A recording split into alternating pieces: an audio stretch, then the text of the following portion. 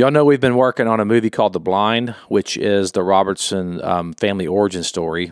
And I'm excited to tell you that the teaser trailer, rather, is finally here, and you guys can go watch it today.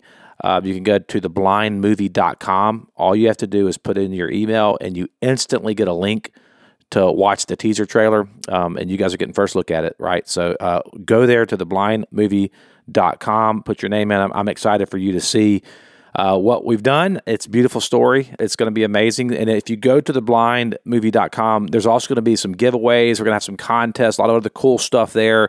That site is going to be kind of our hub for everything that we're going to do in communication with you guys. So please go to theblindmovie.com and sign up today. I am unashamed. What about you?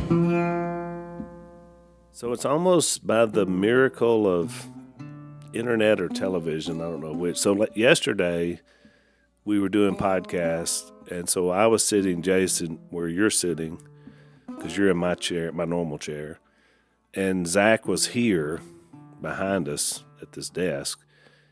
And in one day now, it's like I've been teleported here to Zach's lair, and so he and I are here, and y'all are there. I mean, to the audience, I know there's been a podcast or two in between, but to me, it just feels like we teleported. It's amazing. We had dinner last night. We did. And the same day we talked and had a podcast in the morning. That's right. We did 2 podcasts. We did 2. Yeah. So am I the only one that finds that amazing that you can just be in one place the next day you're halfway across the country on the East Coast? No, I think you've just finally realized that if you get on a plane, you can go to destinations and have this happen. It's a phenomenon. It's not that big of a deal. Well, I was excited about it. Jace, you've lost your wonder. What happened to your wonder? I mean, at one time you would marvel at something like that. Now you're just meh. I was excited about air travel, when I was like 8. I thought, wow, this is crazy. We're flying. But since then, no, it just the only air travel I'm looking forward to is the kind without any kind of mechanical combustible means. The Spaniard that I converted way back when I was teaching him how to blow a duck call, he was about 14, 15, and loves the duck hunt. And if you had talked to him, the last thing you would ever think was, when you ask him what he does for a living, fly jet aircraft.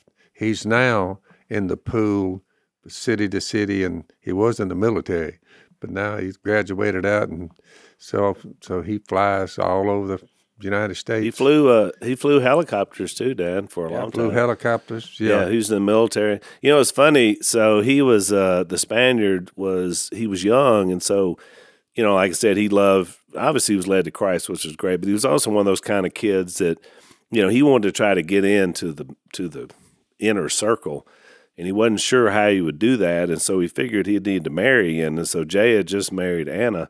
So really the only one available at the time was Alex, because she was a little bit older than him, but she was a teenager as well. And so he went to Jay and he said, I need some advice. He said, do you know Alex's favorite place to eat? And because I'm thinking about asking her out. Of course, you got to think about it. He doesn't even know who Alex is, but he's thinking this is his way in. so Jay said, well, I think she likes the Olive Garden. He said, I can handle that. Yeah. But that didn't work. That relationship didn't work out. He married a young lady down in South Louisiana. She's in the. She's a nurse practitioner. She's an amazing person. Oh yeah, but yeah, he did well. Kudos to the Spaniard. I call him the Spaniard. I'm not quite sure why. Oh, I remember. Well, he told us he came from Spaniard royalty. Yeah, that's what. Yeah, he's not from Spain. But he told the story about his ancestors after ruling Spain. Yeah, he said, I came from Spanish royalty. Yeah. So ever since he told you that story, which everyone doubted, he became known as the Spaniard. Yep. Good. That's all you need is just your in. So he stays in touch. He has done that. He was converted, I'd say, 15 years ago, maybe 20. I don't know. It's probably been almost 20. That's He what is I- one of my favorite But people. he flies the jets that you're riding on. That's the type jets he runs. No, if I saw him in the cockpit, I'd say no. I'm kidding. I love him, but I may get a little nervous. I don't feel warm and fuzzy. But Phil made me think of something, because the number one question, which I got it just a couple weeks ago, when we did our treasure hunting event, is how come y'all don't call y'all's parents mom and dad? I got that question. I know I'm still getting that question. That comes up from time to time. What was your answer? Which, for the record, I do, but I'm going to throw that out there. Some members of the family. Well, I had a new answer because I said, look, we're not real sure. I get asked a lot. I went through some of the possible answers that we usually give. When we were kids, we had our house phone was also the business phone, and so you wouldn't say, hold on, let me get my mom, or so you'd say, you're trying to sound professional. Yeah, so maybe it was, y'all weren't Christians when we were little kids, so we just bypassed the mom dad thing and just went you didn't earn it. Yeah, that was a complete disaster the first few years. But anyway, His first 5 years, so was a dumpster first fire. 5 years was whatever. So I had a new answer. I was like, well, we don't get offended that my dad can't call anyone by their real name. That's right. So that was my answer. I said, so maybe somehow we don't like to give titles as kids, but my dad, he won't call anyone by their name. It's always a nickname. And if you start thinking about it, even with all of us, it's true. Have you noticed that? It's either what state they're from, what country they were. It's hard to what figure. they look like, some kind of physical characteristic. Yeah, and so it is weird. So that's why we all have nicknames. So we have a problem with that. Titles and names. When you run I out of watched them, I nicknames- observed them, and I forget who they were because there's been so many. Hey, how you doing? Pretty good, Santa. Kim, do you want to take a picture? Oh, yeah. So we take a picture. But it's so I just look at their tendencies as they live a little. Which would be okay, little but when it caveats. gets down to family members, it gets a little awkward. When you're like, now who are you? And you're like, I'm your grandson. I'm your grandson. But you do have a lot in your defense. Yeah, I'll look into that. No, I think Phil, we've accepted it and moved on. It's okay. It's Don't okay. change Dad. a thing. I'll forget Don't it. change. We're going to accept you just as you are, Dad. I give my standard line. I remember his face, but I can't remember his name. Okay, who is that? She said, that's your grandson. I said, okay, I get it. Yeah. So it is a lot. fortunately, Zach said this before we started, that all members of the podcast team are unoffendable. So Yeah, it's a prerequisite for being on the podcast. Somebody asked me last week. They said, "Now, out of all four of you guys, who is the most easily offended?" And I was like, "I don't know if anybody gets offended. I don't think I've ever seen any of us be offended." I would say we're probably the least four offendable people on the planet are right there with it. We just don't, I say it all the time. I don't know if it's natural or what. I just decided a long time ago to not be an offended person. Yeah. And so I find life is a lot better when you're that way, but whatever. Well, number one, you shouldn't think of yourself more highly than you ought. That sounds like a Bible verse. That is true. Oh, it is. And also, I mean, are you trying to impress people or the Lord? That sounds like a verse. That was a paraphrase of a verse. So, if you're trying to impress other people on how you look or what you do, you get offended when that doesn't measure up your expectations. So, And I've Jace, always you're right. wondered about the people who are so easily offended. I mean, over which I would think was nothing, but they take it so seriously. I'm like, chill out and live. well, you laid the foundation by, looking the way you do and seemingly having confidence. So when I was a kid, I thought, boy, this guy, he's not worried about what other people think, obviously. Yeah. And so that was a good dynamic that you brought to the family. So, because you were kind of, when you came to the Lord, you found that character comes from within. Yep. And so I think that was good. Because, I mean, we all had that jokes about being poor. And, when I dated Missy, it was just a hail of persecution from all her classmates about her dating me. Yeah. I was from the wrong side of the earth. In their mind, you were a trash. Yeah, they were just like, he's a dumb hick. Yeah. I mean, he just, look at this. He's got long hair and a mullet, and he talks real country, and she was just abused. And she always found it fascinating that I was not offended. I was like, hey, if it doesn't they bother. were onto something, because look at you now. But it's funny because Jesus laid out a principle. And this happened to me. That shows you about offendability. Because you remember he said, and I don't have the exact reference here, but he said when you come into a place, don't go down front and take the seat of honor, but sit in the back and wait for somebody to take you up front, because you might get embarrassed. So I went to a family wedding in our family, and so most of our family was sitting down front, because typically you do, because it's your family. And Lisa and I sat down, and then someone came over, right before the thing was to get started, and said, sorry, can you guys move, because, so-and-so and so-and-so needs to sit in your chairs. And so I thought, sure, so we get up and, walk that 80-foot walk of shame to the back of a huge tent. And when I got back there, somebody said, they looked at us, like incredulously. They said, did you just get asked to move? And I said, yeah. And they were like, why? And I was like, because I broke the principle. Jesus said, when you come into a place, don't go sit down front, sit in the back, or you might have to walk to the back. So I was like, but I wasn't offended, because I was like, Jesus told me not to do that, and yet we did it. So it was like, and then people afterwards, oh, you offended? I said, absolutely not.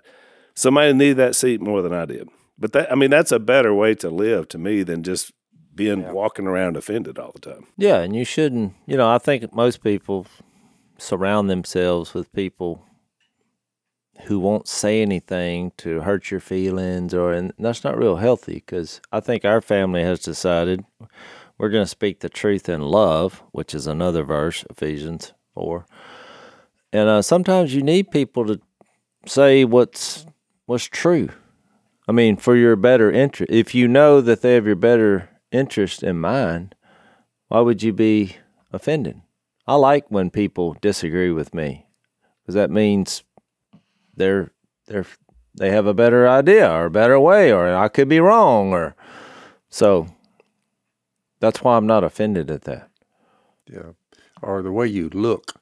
I notice some of these younger kinfolks of mine, when I'm kidding them with one of them, I'll say something, hey, little chubby.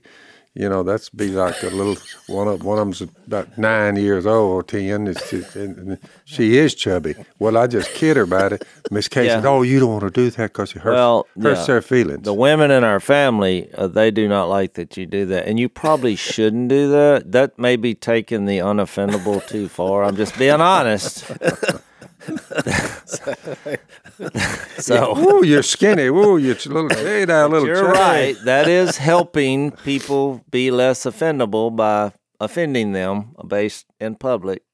Yeah, just don't comment on weight. Just never comment on when size. it comes to Or women and age. size, Dad. It's usually, of course, this is coming from Dad, who at least on 2 different occasions, and I'm thinking maybe it was 3, at church had said something to young women about when they were expecting. Good night, girl. weren't. I didn't know you was fixing to have a baby. And she said, I'm not. And I'm like, okay, here we go. All right. Well, I'm thankful I that got you, out of there. Kay said, you idiot, don't tell a woman this.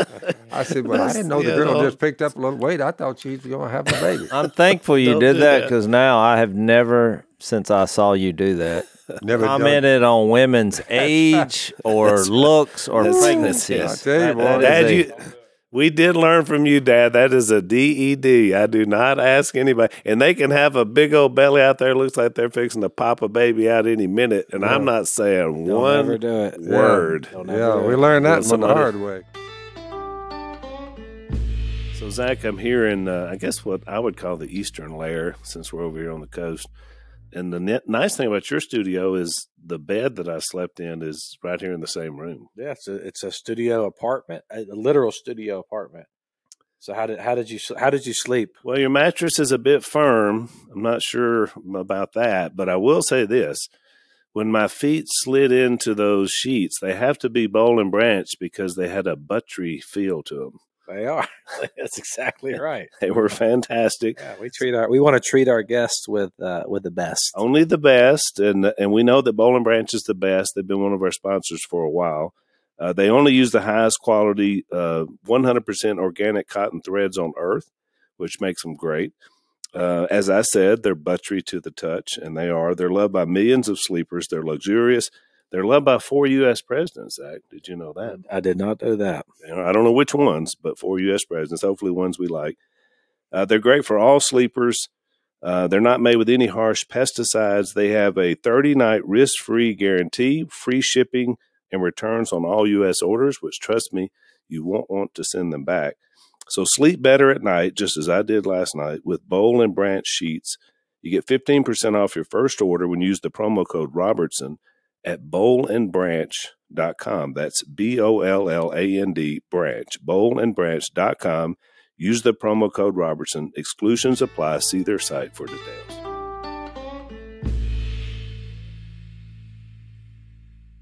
All right, Zach, you got something you wanted to tell us. What you got over there? Yeah, I got an update. So on the movie The Blind, we are writing a blurb for it. We actually are going to release September 29th. We'll be in a theater near you. And so we asked the AI ChatGPT to write us a blurb for the movie about your life, Phil, and I wanted to read it too. So let's set this up now. So this is AI. If you were asked AI about PR, Phil Robertson, here's what you get. So we said, write us a blurb for the movie The Blind, and this is what they said. It's pretty good.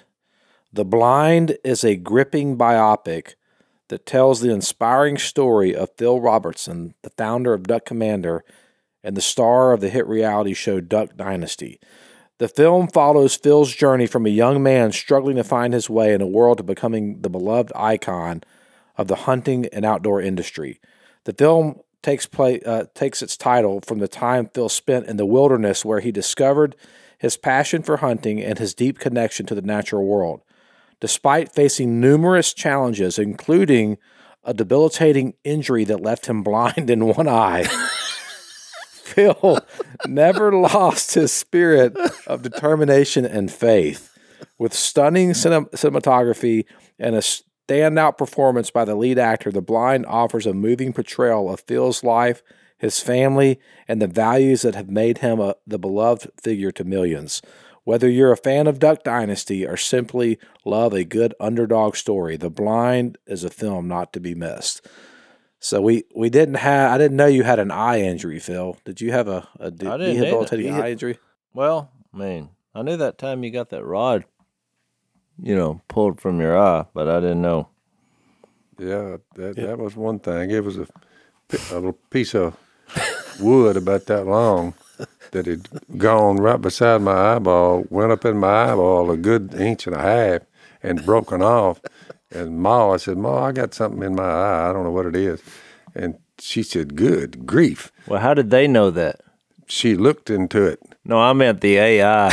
Oh, the AI? AI thinking, is that artificial intelligence? Yeah. Artificial intelligence knew somehow. How did they know this? Because I was standing there when she pulled that thing out of your eye, but I don't remember any computers being around. No. This was 45 years ago. So this was an attempt at a joke? Well, I just wanted to read you what AI said. What's amazing was it was 98% really good on target, and then but it took a weird turn into an eye injury. I don't It's know. I kinda wouldn't odd. trust artificial intelligence, is what I got out of that. And it was way too long. It was, I mean, yeah, it if you was too can't long. say it in 2 sentences, go read a book because and then write it's a one. blurb. It's a movie blurb. That's not a but if blurb. you- That's a blurby. Yeah, that was pretty long. Is that a word? So Blurby? yeah, blurby. It's the Blurby? plural of blurb. It's many blurbs into one. It's called a blurby. But I will say, if you want to know the real story, we're actually about to start doing some Zoom meetings with our core audience that will be assimilated around the blindmovie.com email list. So go put your email in there, theblindmovie.com. We'll do updates, movie updates. We're going to have some big Zoom calls with some of our fans and audience that want to see this happen. We're going to need y'all's help for sure at Unashamed Nation just to get this thing out there. And we're going to be looking for ambassadors. We're going to have some contests where some of the folks will be able to come to our premiere. So we're going to do a lot of stuff, and it's about to get cranked up. So I want to encourage all of our audience here at Unashamed to go put your email in at theblindmovie.com. Just go check it out, and you'll get all the updates and get to participate in some of these contests. There are a few we're gonna have. times, rare times, when I was embarrassed about anything, but having watched a little blurb of my life being put on the big screen now, and the pitfalls of that particular life, that's one. It's very embarrassing to me. So I want everybody to know that it embarrassed me highly to see a little blurb on what I looked like when I was following the evil one. Well, It's embarrassing. Yeah, and you hadn't even seen the whole movie yet. So yeah, I'm sure it'll have some impact on you too, Dad. Yeah, but you know what, Phil? I think that when you see the totality of the whole thing, the verse that comes to mind is where sin increases, grace abounds all the more. Hey, And I think that you'll see that you'll see a beautiful portrayal of the gospel. there was a everybody that's big watched this change, that's film- for sure. Mighty Oh, it's change. a 180. Yep. Oh yeah. Yeah. Your story is powerful, though. I mean, I think that hopefully what people are going to see is that they know you now. Everybody knows the stand that you I don't make know for how they're Christ. going to get around rated R. Is it rated R? Well, it hadn't been rated yet, so Yeah. I'm working on that, but we'll see. Well, a lot of that, Dad, is how you choose what you leave in and what you leave out. So Yeah. Yeah, I think there's ways to tell the story that we can grab the story without having to get super graphic. Well, And wouldn't so y'all agree that at some of your low points of your life in the past, wouldn't you agree that a lot of it, sins that anybody commits, it's a little bit embarrassing. How Sure can it is. Yeah. I'm embarrassed by the whole thing, but I mean, I have huge. But everybody regrets has a past. It is what it is. So you Right. might as well tell the truth and go on about your business. Well, that's the thing, Dad. You just said it. I mean, that relates to, almost everybody out there in the world. I mean, they have regrets. That's correct. They have periods of their life that they're ashamed about, that they wish they could change but can't. There's a mighty only- throng of people who he'll tell you quickly, and the last thing I want to see is what I was like back in this and back then in my past. Well, I'm kind of in that group. It's embarrassing. But imagine that if you were a person who's still in that place where you were, and look, you wouldn't go to church. Somebody's been trying to get you to a Bible study, you won't go, but they like to hunt, and they say, you know what, you need to come see this movie, The Blind, and they don't even know what it's about, and they go in there and sit and watch and say, that's Phil Robertson, that's what he was like. That may offer some hope for this guy. That is why I looked in a hurry when I saw the little part of the movie that I was going to be in, playing my life and my past. I checked into others to see if I at least could have somebody else within the same predicament. I started with the Apostle Paul, then looked at Peter's life, looked at Paul's life. I mean, one of them was just a downright murderer, the Apostle Paul. And he wrote most of the New Testament. And God had him write it. So even you look at it like that, if it helps people come to Jesus, I'm all in, no matter how rough it is, no matter how rough it looks. Hey, present. I made the point Sunday when I was preaching about Peter that here's a guy that went from denying Christ 3 times in a moment where he said he'd give his life for him. Think about this. In only a little over 40 days, then he became, less than 2 months for sure, he became the one that unlocked the kingdom gate. Amazing. That opened the way for the church to usher into the era that we're in now with the Holy Spirit. Boy, you just think about the Lord being the only one that's never held grudges about anybody, against anybody, including Peter. I mean, he reinstated him, is the way the Bible reads. Yeah, it's a great point, Al. And think about it, that happened in a short period of time. It's not like there were years that went by of him proving himself. I mean, Jesus appeared for 40 days, and then he was gone, and then within a few days, Peter's up, shucking the corn, talking about the gospel. So he starts out drawing. He drew his sword first and takes the ear off a man. You say, this old dude, he's not backing up. But no, he fell victim to the crowd, and he got out of there too. That's right. When death started knocking at his door, he said, I'm out of here. Which we talked about that. I think that instance with Malchus and the ear is what led him to the denials, because he thought, okay, we're not taking over militarily or forcefully like I thought we were. So what are we doing here? Yeah. And so he punted, which is a bad thing. I don't know if I'm the only one that noticed, but things are a little bit crazy in our culture and our world today. Dad, have you noticed that things are a little bit kind of crazy out there in the old U.S. of A? Yeah, I'm ashamed at this point. Yeah. It's a lot to be ashamed of. Oh, some of this stuff you see, it's just sickening. Some of our judicial system seems to kind of resemble a third world banana republic. I see a lot of trusted American companies sort of embrace some of these crazy ideologies. And so one of our sponsors is a group that says that they want to fight back, and they want to start with the way we spend our money.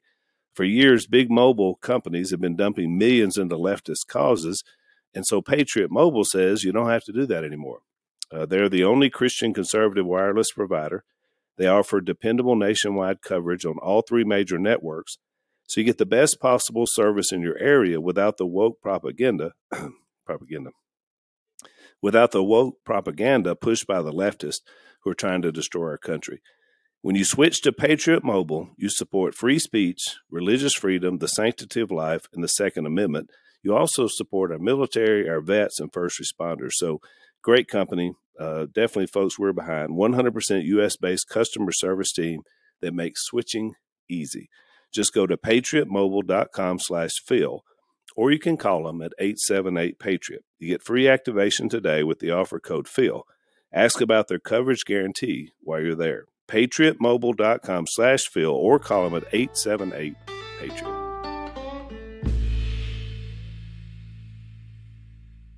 So, Jace, blurby is a word. Is it?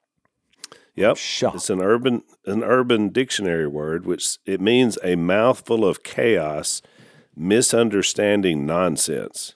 Well, I was actually almost right. When he is talking, it sounds all blurby. Well, let me I hate to burst the bubble, but Urban Dictionary words are not actual words. Uh-oh. The linguist has said that's not a real word. Not a real word. Urban Dictionary word is not a real word, at least yet. It may make it into the big dictionary. So it's on its pathway. It's on its pathway. Well, it should be. Are we ready to talk about the Bible? What are we doing? I was waiting on y'all. Well, we talked about everything else up to now. We might as had well. Bible references in real life. We did. So. And we were able to talk about work Peter and Paul into the blind, which is powerful. So I'm excited about it. September 29th. It's going to be great. So we're in Luke chapter 1, and I just want to give a little bit of get us kind of caught up to where we are, because we spent quite a bit of time talking about Luke's sort of unique perspective.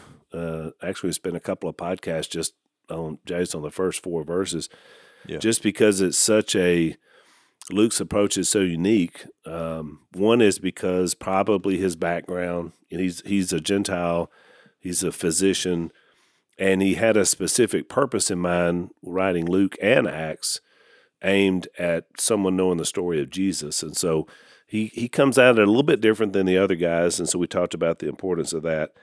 And what he also does is, which I think is a real service to not only Gentiles, but all of us now, is he gives us a much deeper background of John the Baptist's role, because you don't get that from the other pictures of the gospel. Yeah. Why was he such a unique character? Why was he so special? Because, you know, he was prophesied about not as much as Jesus, but quite a bit. And so he gives us that background into that. And there was something I wanted to refer back to before we kind of get back where we currently are in the text. And that was in, we talked about this, but there was a point that I had made in my notes that I wanted to revisit. And that was in chapter 1, whenever Mary is foretold about what's going to happen with her. And so in verse 35, when the angel said, "The Holy Spirit will come upon you, and the power of the Most High will overshadow you. So the Holy One to be born will be called the Son of God." And then, of course, he talks about Elizabeth, and he says, "And nothing is impossible with God." So we talked quite a bit about that and the idea of the impossible nature of God. But one thing we didn't mention that he says here that I think is worth mentioning before we just move on is that this verse really is the first time we see the incarnation specifically referenced, that we're talking about God becoming flesh and the uniqueness of that. Because when you think about it, Jesus, he's more than just a special prophet. He's more than just, you know, what he offered up. He's more than so many things, because he literally is God in flesh, which makes him the one and only unique hybrid between divine and human. Mm-hmm. And so, and we read so much about it, Son of Man, Son of God. But really, Gabriel just says it quickly as he goes by, but really that's a huge concept. When you think about the power of the gospel, think about how that kicks off. And the incarnation, meaning that's in flesh, is what that word means, God in flesh. I mean, that really starts us towards everything he did for us, but without him coming here in flesh, we have no opportunity to connect back to him in relationship. And so I don't know that we fleshed that out, but I want to mention that. Well, there is another similar happening back Abraham and Sarah. Sarah was listening at the entrance of the tent. You know, the Lord said, "I will surely return to you about this time next year, and Sarah, your wife, will have a son." Sarah was listening at the entrance of the tent, which was behind him. Abraham and Sarah were already old and well advanced in years, and Sarah was past this age of childbearing. So Sarah laughed to herself as she thought, "After I'm worn out and my master is old, will I now have this pleasure?" So she's kind of making a thing about it. The Lord said to Abraham, "Why did Sarah laugh and say, 'Was I really a child and I'm old? Will I really have a child now that I'm old? Is anything too hard for the Lord?" He said, "I'll return to you the next appointed time, and Sarah will have a son," which it's pretty shocking information when someone gets that. But Sarah was one of those that she laughed about it, but she looked down one day and said, "Whoa, my belly getting big." And she was 90 years old. Yeah. I mentioned that on the last podcast. I think it was the last one. The similarities between John the Baptist's birth and the birth of Isaac are very similar in terms of old age, unbelievable. Something big's happening. There's a huge promise coming. So in the Abraham and Isaac story, it was through Isaac that your offspring shall be reckoned. So the promise that God made to Abraham was going to be fulfilled through Isaac. And Genesis 22, I think it's Genesis 22, when they go to Mount Moriah to sacrifice Isaac, he gets up there and they're walking up to do the sacrifice, and Abraham says, "Me and the boy," I'm paraphrasing here because I don't have that page open, "me and the boy are going to go up there. We're going to worship God, and and then we will return. And they get up there, and he goes to do the sacrifice, and then that's when God provides the substitution. And there's a ram caught in the thicket. God himself provides the sacrifice, and there's a substitution on Mount Moriah where another the ram died in the place of Isaac, which was foreshadowing of the gospel, where the lamb would die in the place of us. So it's called substitutionary penal atonement, that someone dies in our place and takes on the penalty for us. And so you have this moment here where this guy, John the Baptist, is coming, and it does look like almost like, I mean, everybody knew something big was happening, because Zechariah goes in there to the temple. He has the encounter with Gabriel. He comes out, he can't talk, for 9 months? Right. Yeah.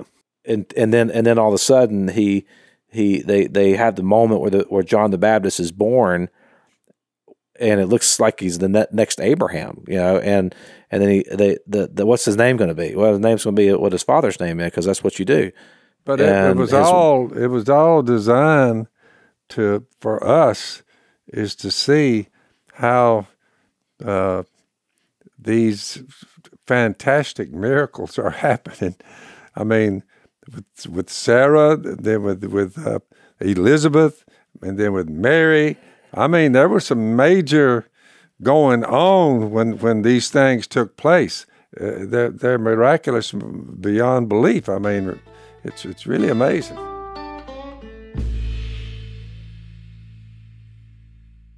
mean, nothing is impossible for God. That takes on new meaning when you're looking at where these people are coming from and how he's saving the world. I hadn't really thought about it, Zach, but you're right. The Abraham and Isaac narrative is actually a combination of foreshadowing of both John the Baptist and Jesus. That's right. Both are being, because you get both, right? You see a snapshot of both. You get both of them are fulfilling this. And so when John the Baptist, that's why when they named him John, which means God is gracious, it was, he's in there, and his mother first, they asked, what's his name going to be? Zechariah? No, his name's going to be John. They're like, no, well, we better ask his dad. So then they summon his father. Hey, what's his name going to be? And he can't talk. But he's got the tablet, so he writes on the tablet, his name is John. And I that's what I read. That I was like, man, what is that? Like, the significance of this name is God is gracious. So we're at the moment where the law has been just accumulating debt for all these years and was never able to accomplish what grace alone, God's grace, would accomplish. So that's the foreshadowing. The guy's name is God is gracious. That's his name. Yeah. And then he's going to be pointing to the one who will institute grace, and who will bring grace, and who will, I mean, the significance of John the Baptist cannot be overstated. It's huge. No, that's right. I think the irony is he repented. I mean, he preached a message of repentance in a very fiery way. Yep. He confronted all kinds of sinful behavior, even in the government, which is eventually what cost him his life, having his head cut off, because he's rebuking the powers that be in their marital arrangement, but his name meant God is grace. Now you have gracious. God is Jesus will be called the Son of God. Now we're up in the ante here. We're on accolades. This is like, whoa. As I said, think about that. John's name is God is gracious. When Jesus came, they said they'll call him Emmanuel, God is with us. Yeah. So you combine that, God is gracious, and now God is with us. Yeah. So grace is now with us. Grace is here. Right. And humanity could not have done this or even come even close. It's way beyond. You talk about miraculous events going on. It's mind-boggling. So much so that I don't know. You look and read. You say, "Well, y'all accept this stuff and believe these wild things." I said, "I don't know how humanity could have made the story up. You just think about it. Yeah. Write these stories down over thousands of years, and they come out here. Well- and you look, and you're like, wait, whoa. Well, here." to your point, Phil, so like in Mary's song that we skipped over, a lot of people who do not believe that the Bible's reliable, they will go to this very song and they say, well, a lot of her song came from Hannah. And so, I was reading this stuff. They're like, that just shows you they just made it up. They just stole the stuff from Hannah. Well, then when you go read the story of Hannah in 1 Samuel 1 and 2, all of a sudden, you see why Mary quoted some of that. I mean, Right. And it just like in Zechariah's song that Zach brought up, he because we're going to get to that, but when he has this, and it was actually longer than 9 months, because you would have thought that Zechariah would have been able to speak after John was born, but no, they took him to be circumcised, so that was on the 8th day. He still can't speak. I mean, he's going to be the utterless father. Yeah. And because of that unbelief early on and wouldn't trust the word from God based on the circumstances. That's right. Which seemed impossible. But then all of a sudden, when he burst into song, he then, starts talking about, and he quotes a lot of the Old Testament that was leading to the Lord fulfilling, not only redeeming Israel, but also from a spiritual way, when you get to it, that he would bring light to darkness. But to back up to to Mary and Hannah, what I found fascinating, which I don't know how deep y'all want to go into that, it was really, I was reminded that 1 Samuel 1 and 2, like maybe you're having trouble with the blind, it was rated R, You start reading 1 Samuel 1, and the first thing is like, there's a guy that had 2 wives, and a lot of people who have this same accusation with Mary's song, they say, well, I don't understand why y'all are not supporting polygamy. It's all through the Bible, in the Old Testament. Yep. And what you realize is people who really study the Word, you see that in every case it was that way, it was a complete disaster. Chaos, Jerry Springer-like issues happened that was in the culture. So it's not, I think people, they don't realize that the Word of God is true, but not everything in the Bible is true when it comes to this is what you should be doing. If you take the advice of the 3 guys that were talking to Job, which I've seen people do, preach sermons all the time, and it was terrible advice. You want to have chaos? They preach it as if like this is what you're supposed to do. I'm like, no, that's not what you're supposed to do.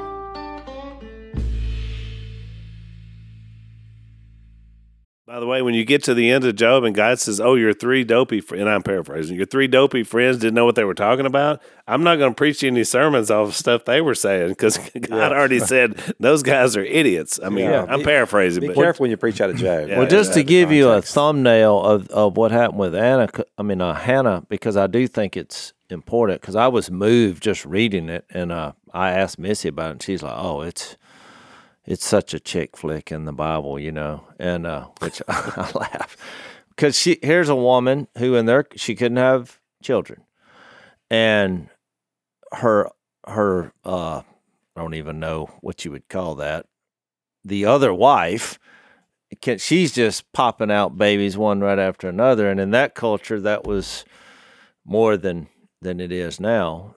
She was deemed like more worthy and more blessed, more blessed. So she's just, it was all about future, Jason. That was why it was so important. Well, there's a lot of reasons. As I thought about it back then, it's work. It was kind of like our family. Remember, Phil, you and Kate, they all just put us to work. Well, the more workers you had, the better production. And same thing back then. And even from a country standpoint, I think it's like the more you reproduce, the stronger you are. If there weren't a lot of you, obviously another country would come in, take you over. So there's a lot of reasons. But this other wife is throwing haymakers. Not only is she having kids, but she's like, she's ridiculing Hannah. It's like you just don't have what it takes. I mean, it's just one ridicule, one offensive thing after another, which is very sad to read. So then the husband comes in there and he's like, well, Hannah, I really love you. The other one I'm just having babies with, basically, is what he was saying. But he didn't get it. Typical husband, because he makes a quote like, well, you should just, even though you don't have any kids, you realize that, you have me. Well, classic boo-boo. So she doesn't even acknowledge that. And so you see this why she's so sad, because really the culture and this other wife is ridiculing her. And our culture does the same thing. When I fast forward to that to us now, there's so much bullying going on. If you don't look good enough, I mean, it's an epidemic with our teenage girls, and you're ugly and you're fat and it's just driving some of them in some cases commit suicide. And so you see this, so she's real sorrowful, and but she finally eventually in her prayer life, and I think this is why Mary used this, she finally in her prayer said, it's not about me anymore. I mean, because she prayed that she would, obviously year after year, that she would have a kid. It didn't happen. But when she prayed that if she had one, she would give him to the Lord, that's when she found a peace. And it's very obvious in the text. This is in chapter 2, but her face was no longer downcast. Look, this is before she had the baby. And so the point I was going to make is that you have prayer, not prayer, pregnancy, then peace, because that's the lie that you think. She wasn't getting, she wasn't just trying to find peace, thinking that, if I have a child, that all my problems are going to be over. She had the prayer, pain, let's say, pain and prayer. I don't know why all these start with P, but then she found a peace in talking to God about it and basically said, no matter what happens, I'm trusting you. Then she got pregnant.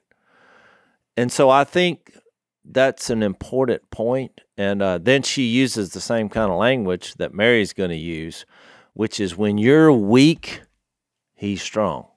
When you're strong, you become weak.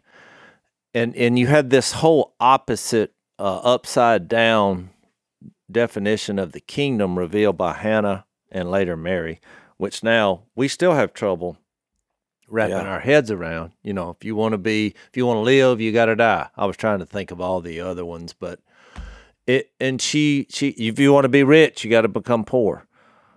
If you want to become unbroken, you got to be broken. I mean, if you want to be first, you got to be last. You got to be last. But all of it right here is being revealed. I wrote this down in my notes that God's kingdom is revealed in the dirtiest of places. Everything here is an upside down kingdom, and that's the point. That he didn't emerge.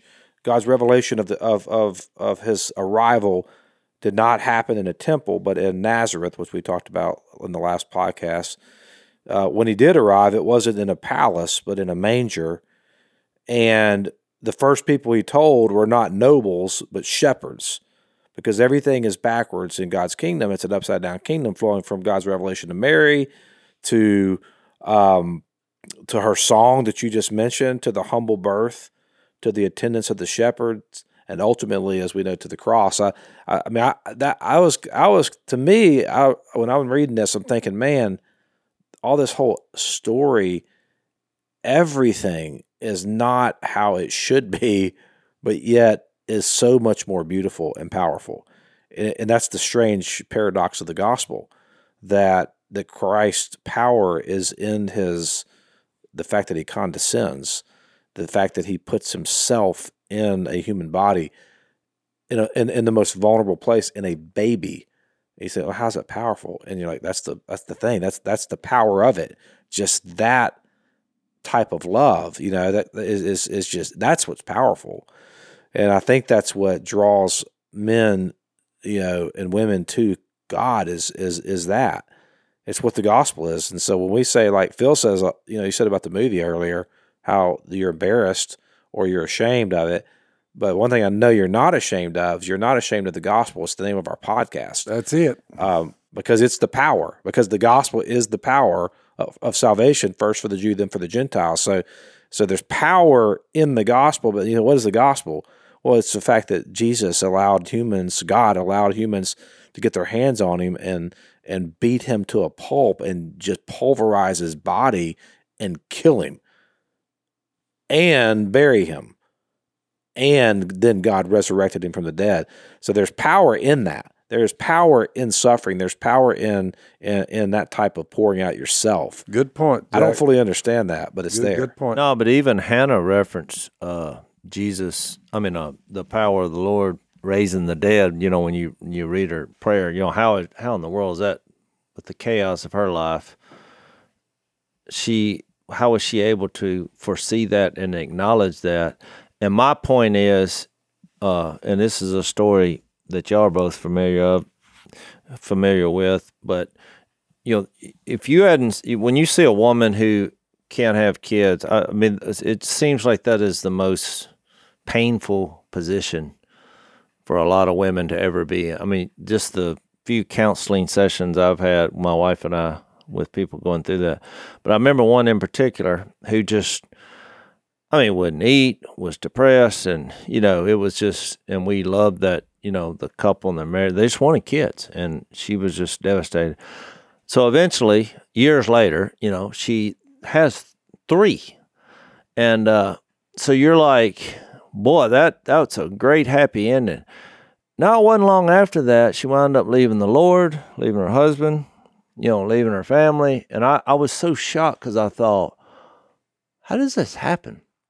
And that's what I was kind of reminded with Hannah's story, was that what we do, and in this situation, no matter what it is, if you put, the sorrow and then pray and, and if I can be pregnant and have kids, I'll find peace.